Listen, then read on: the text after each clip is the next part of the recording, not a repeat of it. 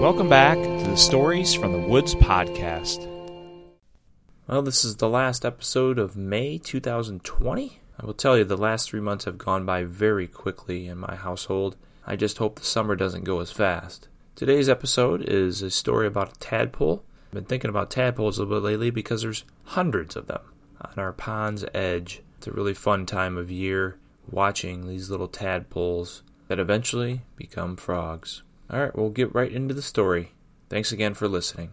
Remember to share it with your friends and family. The Lost Tadpole. Erica was eating algae.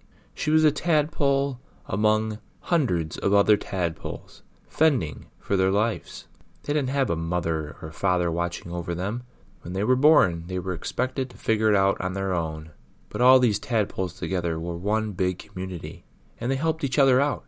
The majority of them would all crowd around the edge of the shoreline, and if there wasn't enough food for one, another would find a new patch of algae and would call to others to come. Even though they were helpful, there were times when they would fight over the same food because there were so many tadpoles and only so much food. On this particular day, Erica was eating with quite a few other tadpoles when they were disrupted by children's feet running into the water. This caused many of the tadpoles to separate, but Erica got caught up on one of the children's legs as they ran out into the water, and she was taken quite a ways from shore. And what was a few feet for you and I seemed like a mile for this tadpole. She was not used to deep waters, and when she looked down, it was very dark. There were not any other tadpoles around, and she was frightened. And the waves that the children were creating were making it difficult for her to swim back to shore. Her little tail was getting tired. She decided she just needed a rest, so she floated down in the water. She could see little plants at the bottom of this pond as she settled on the sandy bottom. Then she saw some fish overhead, and then she buried herself into the sand, a trick one of her friends had told her to do whenever a fish had come by. Erica was not sure how she was ever going to get back to her friends and family. After a bit, she decided to start swimming just above the bottom surface. She found a little bit of food here and there along the way. She became tired and decided to sleep. When she woke up, she wasn't on that sandy bottom any longer. She was just below the surface of the water. She looked around, trying to figure out what she was on. There seemed to be a log underneath her. She swam around and figured out that she had been on a turtle who was now sitting on a log. Then she asked the turtle, "How did I get on you?" "I don't know. I didn't know that you were on me. You must have somehow gotten attached to me on my slow swim to my favorite log." "Oh no," said Erica. "I'm probably further away from home than I was before." "Do you know where you live?" "I live on the shore's edge. That's all I can tell you." "Well, I'm sure I can get you back there. It might take a little bit of time, but we'll get you there. Stick around and I'll get you home, kid." So Erica decided she had no other choice. She had no idea which way to swim, and it was going to be very dangerous to swim out in the open pond. So she ate some of the algae that was on the log. She didn't really notice, but she had been growing. She was twice the size now of when she had left the shore. After eating, she took a little swim, not very far from the log, but far enough for a fish to see her, and Erica saw its big eyes coming towards her. She swam fast as she could until she bumped into something. She figured it was the log or the turtle, and she grabbed on tight as she watched the fish getting closer and closer to her. But whatever she was holding on to moved quickly, and she was out of the water.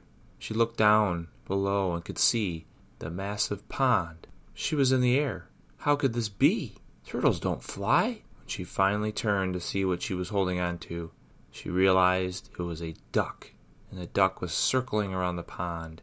Either she spooked it or the fish spooked it, and it took off. "Take me back," she screamed. "I need to go home."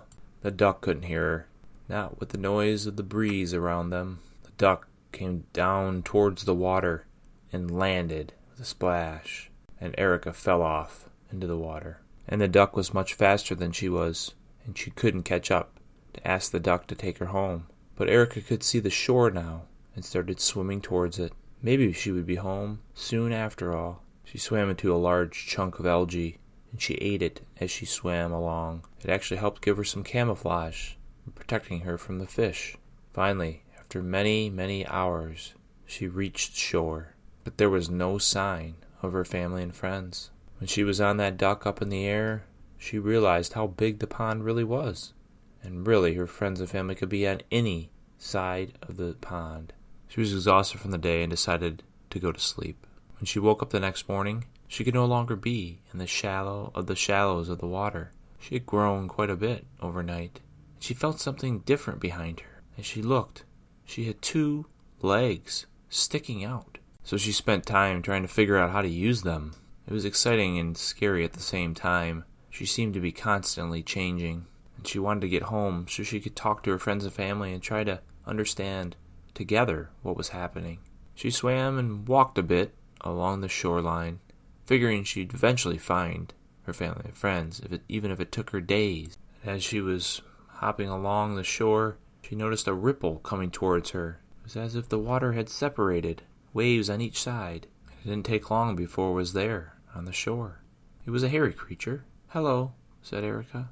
"Oh, hi, how are you?" "I'm lost. I'm trying to find my family and friends." "A pollywog like you are lost?" "Well, I'm a tadpole. You look more like a pollywog now to me." "Could you help me find them?" "Well, I am pretty fast. I'm sure I could get you there quickly." "You say they're along the shore?"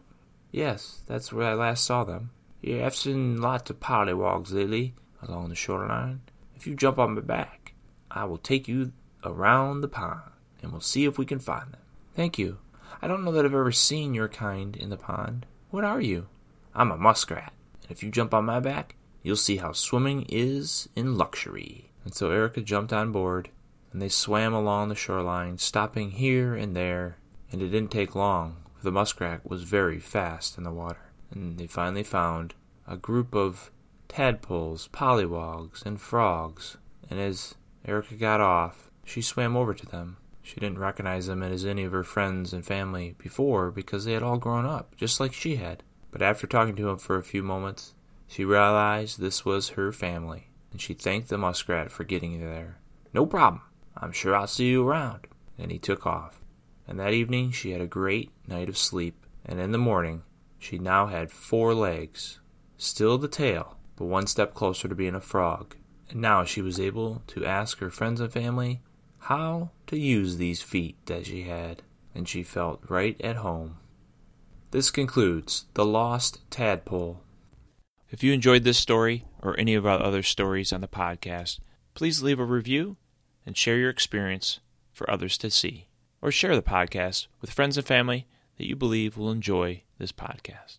This podcast features the song "A Dinner and a Rabbit" by Mute Stare, available under Creative Commons Attribution Non-Commercial License. We hope you enjoyed this episode from the Stories from the Woods podcast, and as always, continue to listen to our next episode.